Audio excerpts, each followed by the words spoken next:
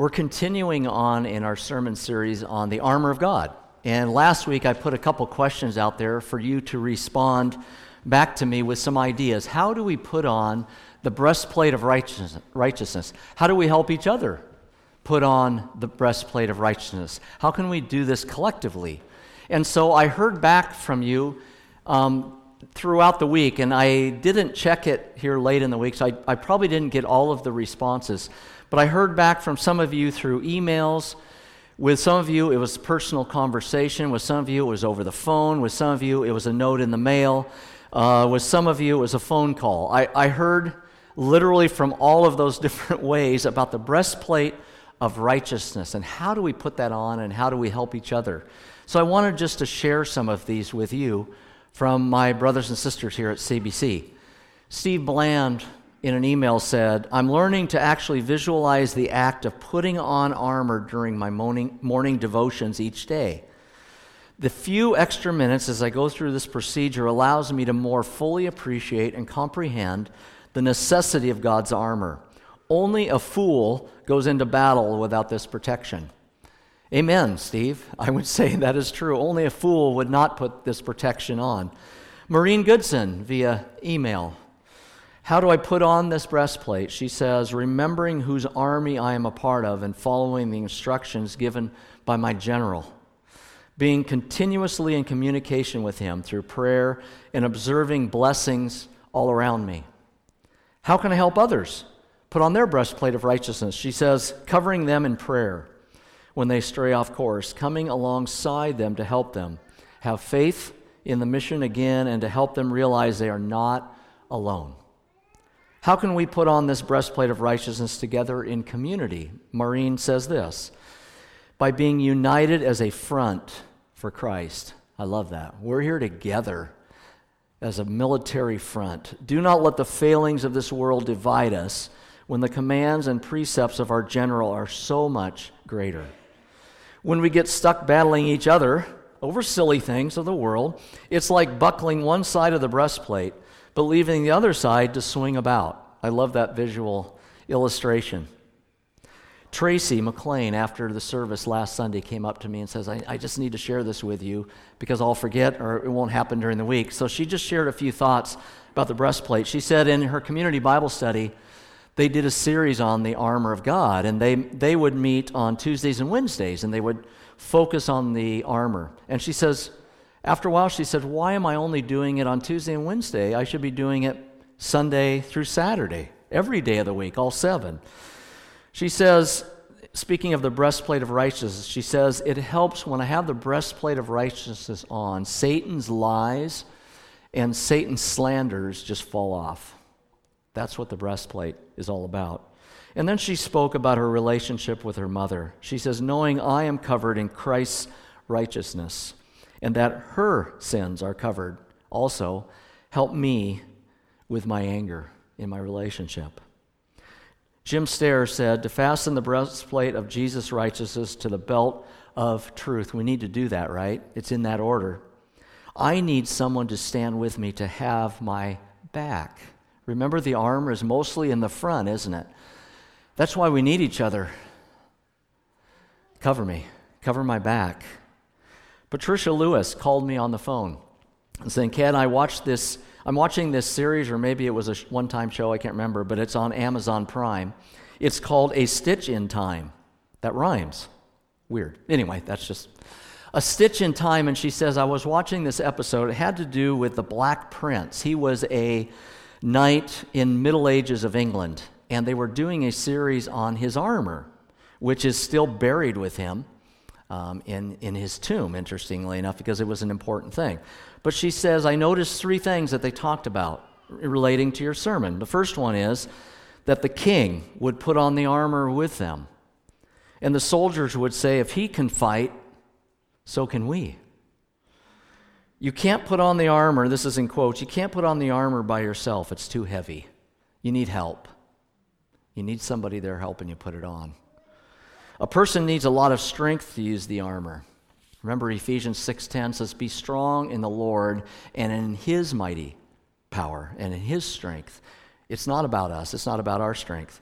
And then Ron Failmezger sent me a little note in the mail. So I received by mail. How do we put on this breastplate of righteousness? Ron said, first of all, we need to know the one who is our breastplate of righteousness, Jesus Christ. He is our righteousness. Know him. Be in relationship with him.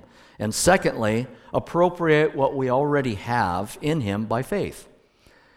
Without faith, it is impossible to please God.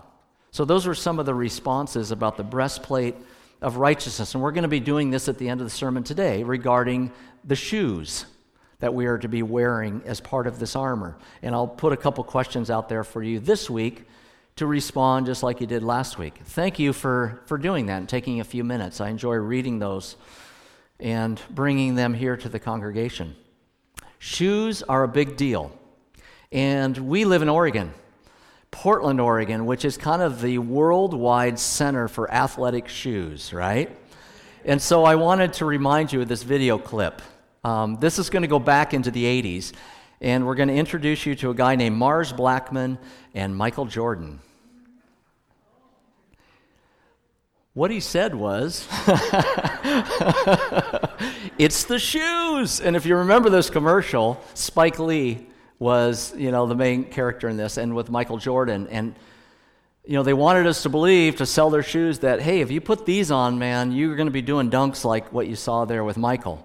And one of my fondest memories when we were early married years, Patty and I, we went up to Seattle. They had the NBA All-Star game up there in Seattle. And on Saturday, they had the dunk contest, the three-point shootout, and the Legends game at the Key Arena there in Seattle. And then Sunday was the All-Star game. So Saturday, we got to go and watch what you saw on the video, Michael Jordan taking off from the free throw line. For the first time, he did that one and won the slam dunk contest. Do you think it was the shoes? Maybe. I have a feeling it has more to do with the athleticism of Michael. But shoes are important, and we're going to be talking about shoes today in relationship to armor. Now, you might think, wait a minute, shoes, kind of like the belt, is it really that important when we talk about armor? Because, the breastplate, the shield, the helmet, those are obvious pieces that are very important.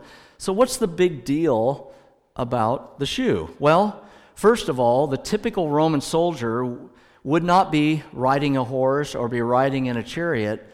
The Roman soldier spent his time in battle on foot. They fought on foot. They marched on foot. They drilled militarily on foot. So having proper shoes was very important to them. How could someone fight a battle if they're slipping and sliding, if they can't get traction, if they don't have good footwear to fight? You can injure your hand, you can injure a rib, you can injure your knee, you can injure a lot of parts of your body and still kind of function in battle. But the reality is, if your feet go bad on you, you're going to be immobilized. You're not going to be able to stand and face the battle that's ahead. For an athlete, shoes are important because it helps them win a game. And yeah, that's important. We want we want the right shoes.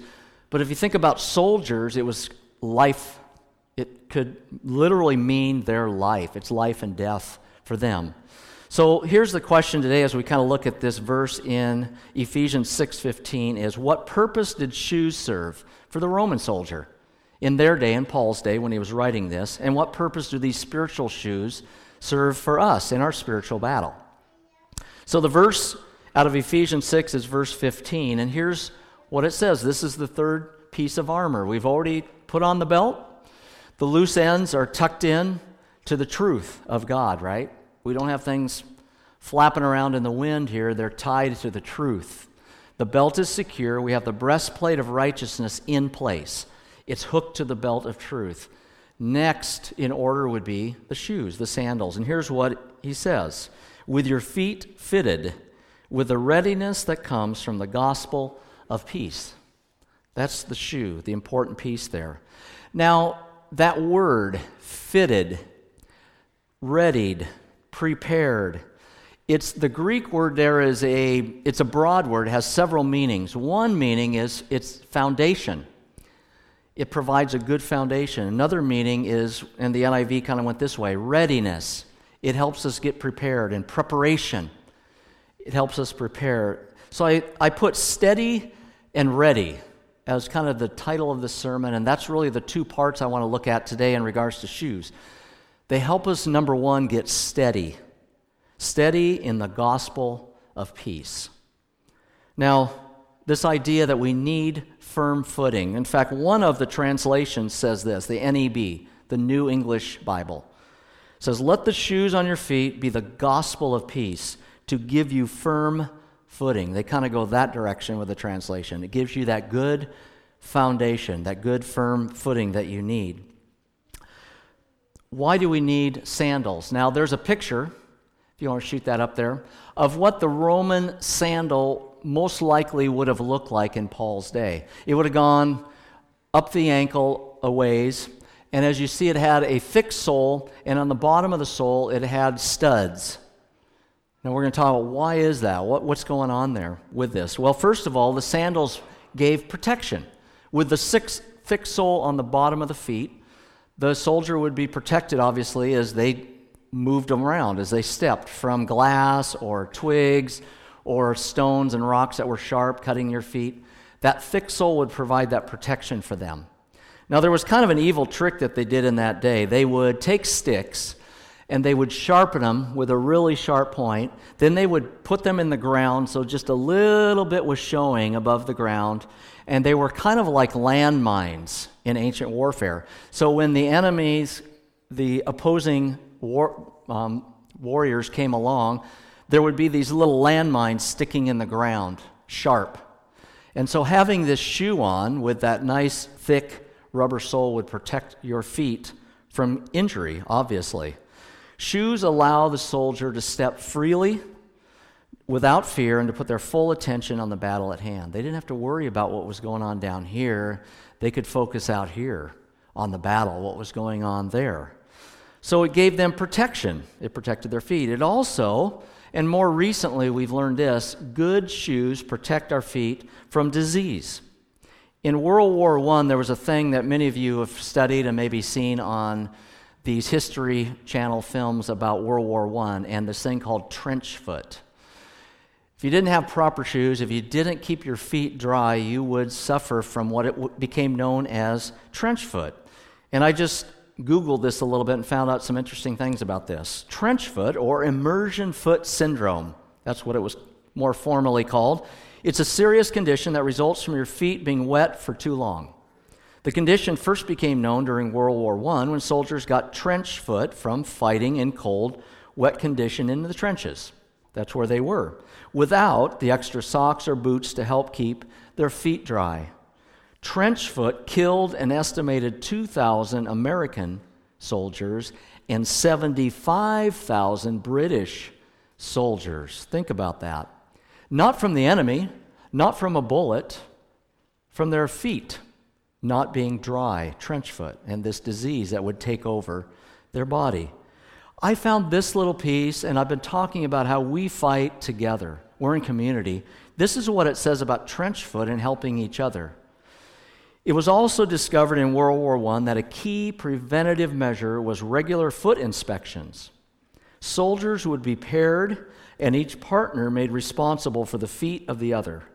And they would generally apply whale oil to prevent trench foot. If left to their own devices, soldiers might neglect to take off their own boots and socks to dry. But when it was made the responsibility of another, this became less likely. Do you see how this works? This armor, this shoe that we put on, we do this together, one another's in Scripture. This is part of it. We help each other in this. We need to be reminded of things. I need a partner in this. So it gives us protection from things on the ground as well as any disease, but it also provides grip. Josephus, the great Jewish historian, wrote this about the shoes. He says, these shoes were thickly studded with sharp nails so as to ensure a good grip, this firm foundation. If we're to stand, if we are to do battle, we need to make sure that we have that grip, that firm foundation there. Battles were fought on wet, sometimes bloody surfaces. The shoes gave that grip or traction that were needed in hand-to-hand combat. It's similar to cleats. We know how this works. Soccer, football, track and field, those that run. The importance of cleats. I remember one time we used to do, and it's a tradition that's been carried on and continues, we used to call it the Turkey Cup. It was soccer back in the day. Then Rob Schwab came along and said, soccer? What's with soccer? Let's do football. So it went from Turkey Cup to Turkey Bowl, and it became football. And we're going to be doing this in February, the Saturday before Super Bowl this year. But I remember one year we were playing soccer at Meldrum Bar Park in Gladstone. And just like this year, it had rained. Not just a little sprinkling, but buckets, right? And so, not thinking, I showed up with tennis shoes.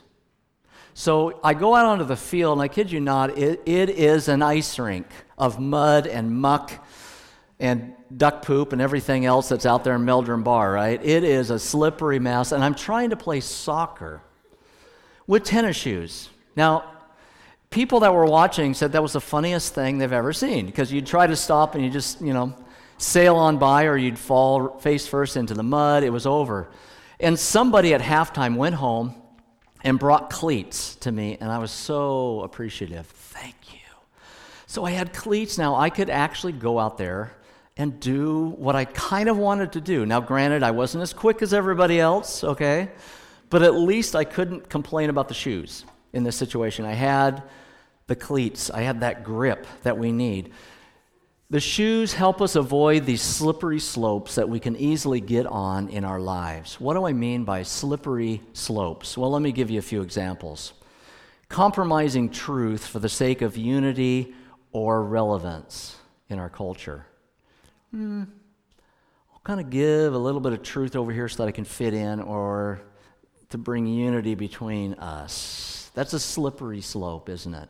Satan, the serpent, his first words out of his mouth were, did God really say that? That was a slippery slope there that he started. Another one is giving our affections to things that distract or draw us away from God, whatever that is. Putting our attention on anything that can draw us away from him. Using grace, I talked about this last week, as an excuse for sin rather than an empowerment against sin. That's a slippery slope that we can easily fall onto. So this is something we want to avoid. And again, having a good grip helps us to avoid those things. Another thing we can avoid is wishy-washy stances on things. In Ephesians 4, Paul said, I want to equip you. I want to teach you so that you can become mature in Christ. I want you to get to a point where you're no longer children that are just tossed to and fro and blown away by every wind of doctrine that comes and blows in. That idea there is wishy-washiness. We need to know what God's Word says. We need to know the gospel so that we can stand firm in it and not be wishy-washy with it. So what is this gospel of peace that Paul's talking about here? In Scripture, gospel is spoken about, and there's different terms that are used for the gospel, but it's the same gospel. So let me give you a few that are spoken of. The first one, the word gospel, by the way, is good news. Evangelion, that's the Greek word. It's good news. It's glad tidings, which will bring great joy for all people.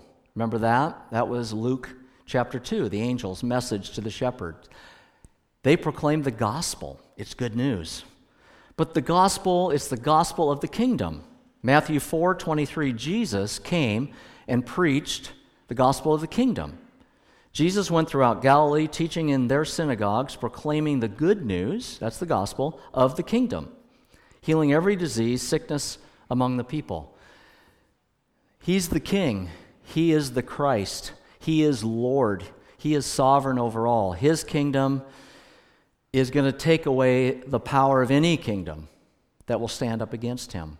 It's now, but not yet. We can be a part of God's kingdom now, but we won't fully realize everything that means until we are with him eternally in heaven. But it's the gospel of the kingdom. There's a king and there's a kingdom. That's part of the gospel. It's also the gospel of grace.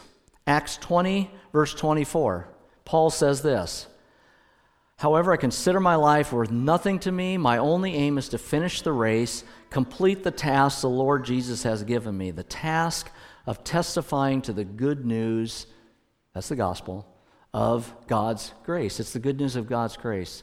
Our sins are forgiven. Jesus is not only Messiah and Lord, He's Savior. Forgiven of our sins. It's not earned, it's not merited. It's simply believing and putting our trust in the finished work of Christ on the cross. Nothing we can add to it or bring to it. That is the gospel of the grace of God. In Acts 13, verses 38 and 39, Paul is speaking in the temple in a city known as Pisidian Antioch. And I think he brings down the gospel to the very core unit of what it is. Here's what he says in Acts 13. "Therefore, my friends, I want you to know that through Jesus the forgiveness of sins is proclaimed to you. Through Him, everyone who believes," there it is set free from every sin, a justification you are not able to obtain under the law of Moses. Again, he's speaking to Jewish people here in the synagogue. They were all about the law of Moses, trying to please God. And he says, that's not how it works. It's already given you in Christ. All you have to do is believe and be forgiven of your sins. That's the gospel of the grace of God. And then Paul refers in this passage to the gospel of peace. It's the gospel of the kingdom. It's the gospel of grace. It's the gospel of peace. And there's really three kinds of peace that Scripture speak of. The first one and the most important one is peace with God. Romans 5, verse 1. And it simply says this, "Therefore, since we have been justified through faith, we have peace with God through Jesus Christ our Lord." We have peace with Him. Now, later on in that chapter, Paul speaks of who we were before Jesus. And he says in verse 6, we were powerless and we were ungodly. In verse 7, we were unrighteous. In verse 8, we were still sinners, but yet God demonstrated His love for us. Romans 5:8, beautiful verse. Verse 9, we were under God's wrath. Ooh, wow. Verse 10, we were God's enemies. We need some good news. Apart from Christ, it's pretty bleak, it's pretty dark, it is not good news, but because of Jesus Christ, we can be justified, and we can have peace with God through Him. That's what He offers us.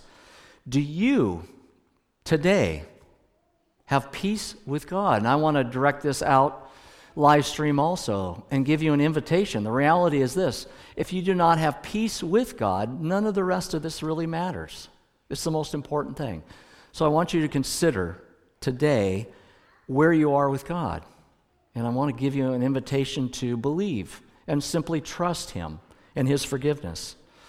But there's also the peace of God. Once we come to know Him and we have peace with Him, there's this peace of God that we can live and walk in.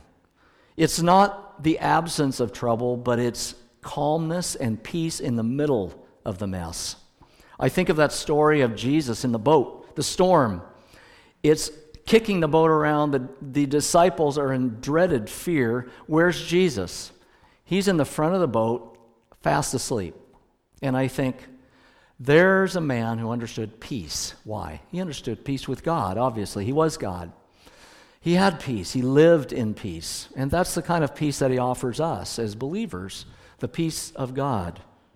Philippians 4, verses 6 to 7. Do not be anxious about anything. You probably know this verse, right?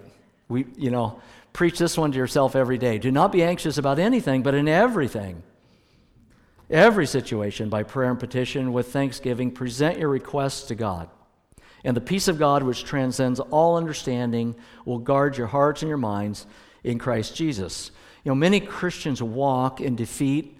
Many Christians walk and they stumble because they let things like anxiety, worry, fear, fretfulness get in the way. Let go of those things. We can walk in the peace of God. But the third peace that Scripture speak about is peace with others, peace with one another. Success in battle includes not only wearing the whole armor of God, but it includes walking in line with each other. It's marching in formation. We need to be at peace with each other. Ephesians has spent a lot of time speaking of this.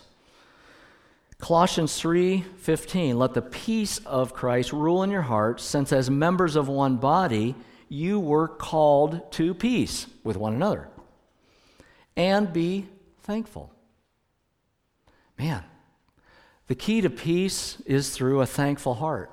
It's through an attitude of thank you, of being grateful for all that God has given us. I came across this Peanuts cartoon, and Phil's not here today. Phil, if you're watching this or if you watch it later in the week, this is dedicated to you. I know that you love Peanuts, and you have it all over your office. So here's a cartoon. Here's what it says. In one Peanuts cartoon, Lucy says to Charlie Brown, I hate everything. I hate everybody. I hate the whole world. That's kind of Lucy, right? Charlie says to her, but I thought you had inner peace. Lucy replies, I do have inner peace, but I still have outer obnoxiousness. Here's the reality. We can have inner peace, but we still need to get along with one another, right? And so we need to be a part of bringing peace to one another. If we have received the good news and are enjoying peace with God and one another, which it brings, we have the firmest possible foothold on which to fight evil. That's what it's talking about, the steady. We're steady in the gospel of peace. We understand what it is. We have peace with God. We have peace with one another, and we are standing firm in this battle against Satan. There's this story of Gideon in Judges chapter 6. And if you know the story of Gideon, it's a fascinating story. This angel appears to him, and he's in the threshing floor, kind of at night in fear of the Midianite people. And in those days, the Jewish people were in constant fear of these Midianites coming and taking all of their stuff away and causing harm to their property and their person. So here's Gideon, he's at night, he's kind of hiding, doing threshing so he can get some food for his family, and the angel of the Lord appears to him and says, the Lord is with you, mighty warrior. Really? And what's interesting about that is what happens right after that statement. Here's Gideon living in fear, but yet God says, I see something for you in the future that you don't see. But you're going to become a mighty warrior. And the story goes on in 6, and you know this story, how he whittles the army of Israel from 32,000 down to 300. That is 0.1%. Is that right, Velma? Of 32,000? I know it's a lot less, let's just put it that way, than what he started with. Okay, so you go from 32,000 down to 300 warriors, and you're fighting a battle against 135,000 Midianite soldiers. Okay, wow. You're going to need something to prepare you for that battle. Judges 6, verses 23 and 24, look at how peace plays into this. The Lord said to him, peace. Peace. Do not be afraid. You are not going to die. So Gideon built an altar to the Lord there, and he called it, the Lord is peace. To this day, it stands in Ophrah of the Abiezrites. Someplace over there, it still stands there. But isn't that a beautiful picture? Peace. That's the first words that came out of God's mouth to Gideon. And then Gideon, in response to God, builds this altar. Calls it the Lord is peace. What a beautiful picture of the gospel of peace. We not only need to stand steady in warfare with the gospel, but we need to be ready in warfare with the gospel. We need to be ready to share the gospel of peace. Again, this word that is translated in different ways can mean readiness or preparation also, just as much. We need to be ready to take the gospel out. Now, there are 3 places in Scripture that combine these 3 words together. Feet, peace, and gospel. Those 3 words, and they combine them. The first one is Isaiah 52, verse 7. And again, remember, these pieces of armor are all linked into the Old Testament because these are God's armor. God's armor that he has, that he gives to you and me. So God puts on these pieces of armor.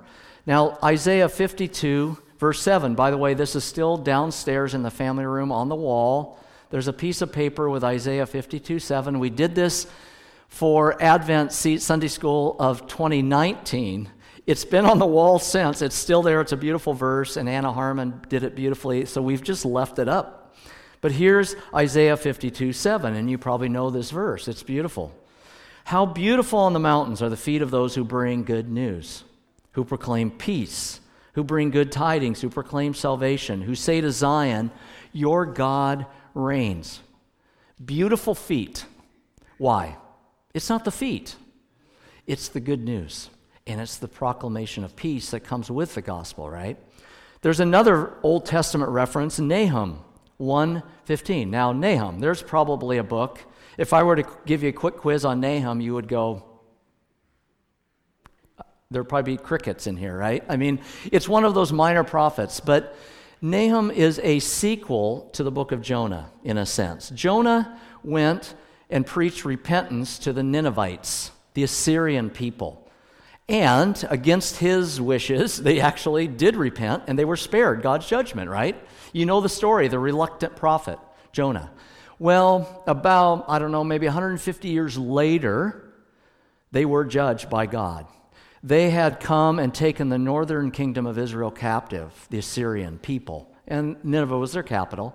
And so God, through Nahum the prophet now, is proclaiming judgment upon them rather than repentance. It's a different story. It's a sequel in a sense. And here's the same picture. Look, there on the mountains, the feet of one who brings good news, who proclaims peace. It sounds like Isaiah, doesn't it? Celebrate your festivals, Judah, and fulfill your vows. No more will the wicked invade you. They will be completely destroyed.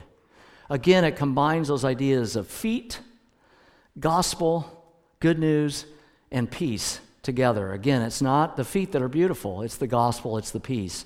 And then Paul in Romans 10, verses 14 and 15, quoting from Isaiah and Nahum, here's what he says about sharing the gospel. How then can they call on the one they have not believed in? How can they believe in the one of whom they have not heard? How can they hear without someone preaching to them? These are valid questions, Paul. How can anyone preach unless they are sent? As it is written, and here's the quote from Isaiah, how beautiful are the feet of those who bring good news. It's not about just standing secure in the gospel, but moving out ready to share it with other people. You see the difference there? I know who I am. I'm strong, I'm secure, I have good footing in the knowledge of the gospel, but that's not where it ends. Now the calling on my life is to go out and to share the good news. Use my feet to get out there and to go and to preach and to share the gospel with people that don't know. Putting on sandals is not accomplished just by knowing what the gospel message is, but by having a desire and a plan to share the gospel with other people. This is what Christ did for us. And I'm going to quote a verse in Ephesians 2, verse 17. We've already seen this one in Ephesians. Paul says this is exactly what Jesus did for us. He came and he preached peace. Ephesians 2:17. There it is. He came, he preached peace to you who are far away. That's the Gentiles in the context there. Peace to those who were near, the Jews. That's what he did. He put on his shoes, in a sense. He came and preached the good news of the gospel of peace to us. That's what Jesus did. But that's what Paul did also. Acts 20, verses 22 to 24. This is Paul's story. I've already shared verse 24, but here's the context of it. And now, compelled by the Spirit, I'm going to Jerusalem, not knowing what will happen to me there. I only know that in every city the Holy Spirit warns me that prison and hardships are facing me. Wow. You sure you want to go, Paul? Everybody was telling him, don't go, by the way. And he kept saying, I have to. However, I consider my life worth nothing to me. My only aim is to get my shoes on, to finish the race, complete the task the Lord Jesus has given me, the task of testifying to the good news of God's grace. I've got to put my shoes on, and I'm already firm in the gospel. I know what that means in my life, but that's not the end of the story. I got to get the message out. I've got to get to Jerusalem to proclaim the gospel to the people there. Paul did this in a very powerful way. There's a picture, if you want to shoot this up, of the missionary journeys of Paul. We looked at this when we were in the book of Acts. Don't have it? Okay. So use your memory when I preach through Acts. But people have studied the travels of Paul by sea and land, and the best estimation is that he traveled some 10,000 miles, either on foot or by sea, to get the gospel out. He was a missionary, just simply by foot or sitting on a boat in the Mediterranean. He did it. He put his shoes on. He got out there.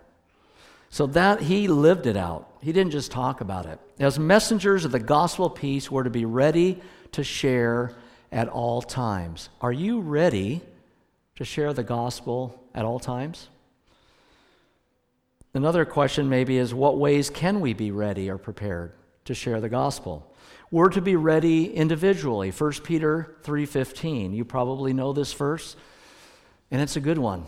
And Peter says this, "In your hearts, revere Christ as Lord. Always be prepared, be ready to give an answer to everyone who asks you, to give the reason for the hope that you have, but do this in a manner of gentleness and respect." So always be ready. How do you do that? What ways can we be prepared? Just some thoughts for you to consider.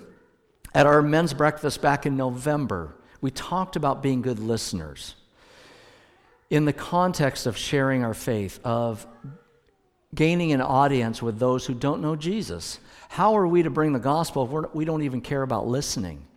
If we don't even care what's going on in their life? So it starts, I think, with just being good listeners, having a heart of compassion for other people.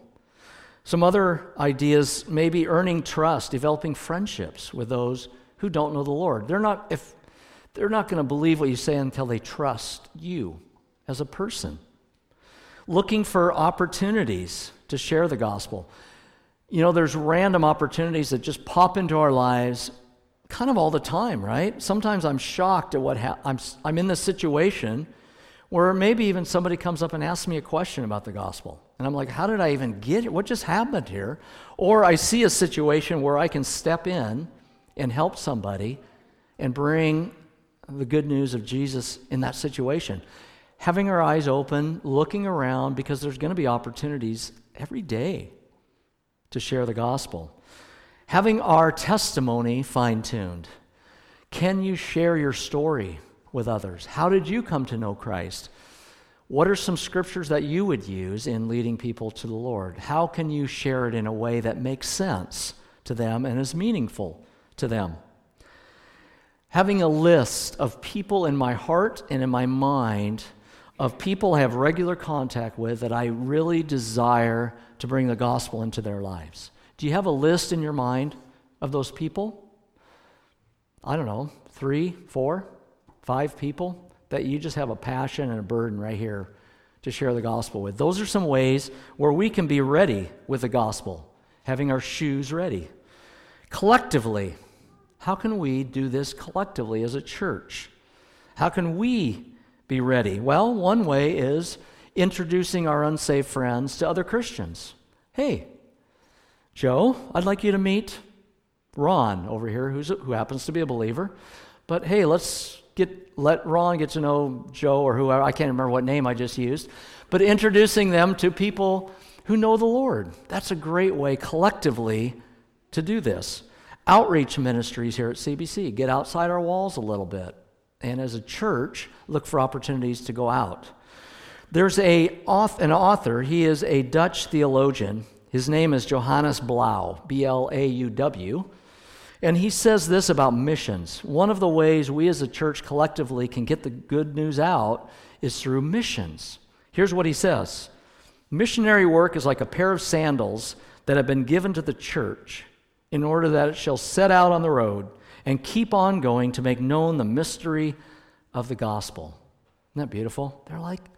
Missionaries, sending them out, it's like sandals that go out on the road, sharing the gospel. We are called out of the world. We're placed in the world. We're sent out to the world. That's missions. We're all called into that. So we're to be steady in the gospel. We're to have the shoes on standing firm. But we're also to have our shoes on prepared to share the gospel, to go out and share the gospel. So how do we put on our shoes? There's a good question. How do we lace these things up so they don't fall off our feet? How do we have our feet fitted? We want to make sure we have the right size shoe on. Have you ever worn a shoe around that's just not the right size? It's either flopping because it's way too big, or it's cramping your feet and you got blisters, right? It's miserable. You want to have the feet prepared. How do you do that? Here's just some thoughts. Commit every situation to prayer. Commit every situation to prayer. Sunday, talking with Tracy McLean regarding the armor, she spoke of the shoes. She says, I'm going to give you a little something for next week. She says, whenever I hear that word prepare, and it's here in this verse in some versions, the preparation, she says, I think pre-prayer. Pre-pray the shoes on. I think that's pretty helpful. Be praying, committing every situation to prayer. Pray in the right posture. Now, I'm not talking about standing, sitting, kneeling. I'm talking about the heart posture. Lord, what do you want? It's yielding to Him. It's that posture of, I don't have the answers here. You do. I'm going to trust you. I need help. God, please come along and help me. You're the commander. I'm simply a soldier in your army. What do you want me to do here? That's the posture of our prayer. Walk in obedience to Christ. There's a great verse in 1 Peter 2:21. It says, walk in His steps, Peter said.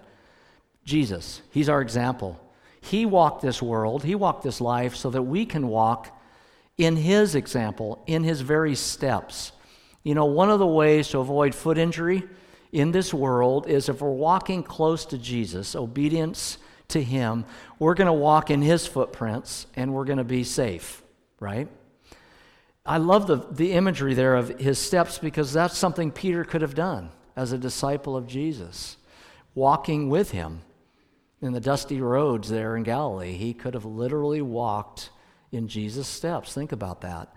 I want to walk so close to Christ. Bob Harris, my good friend who passed away here, member of the church, used to say, I want to walk so close to Jesus that I get the dust of His sandal on me. That's how close I want to be walking to my Jesus, my Lord. Walk as a peacemaker. Create peace in the body of Christ, not strife. Do your part to quench division and strife when you see it. We're all called to be peacemakers. And so that is our calling. Walk that way. So in conclusion, I want to give you a couple questions. These are for you to think about during the week, to respond either on our CBC web there, or email me. You can call me. You can mail something in. Whatever works for you. But respond. Here's a couple questions to think about. The first one is, how does knowing the gospel help you to stand firm in your daily battles? Question number one. Question number two, and I want you to think about this one. How can we live in constant readiness to share the gospel? I want to be steady in the gospel. I want to be ready to share the gospel with my shoes on. How do I do both of those things? So be thinking about that this week, and you can be responding to me.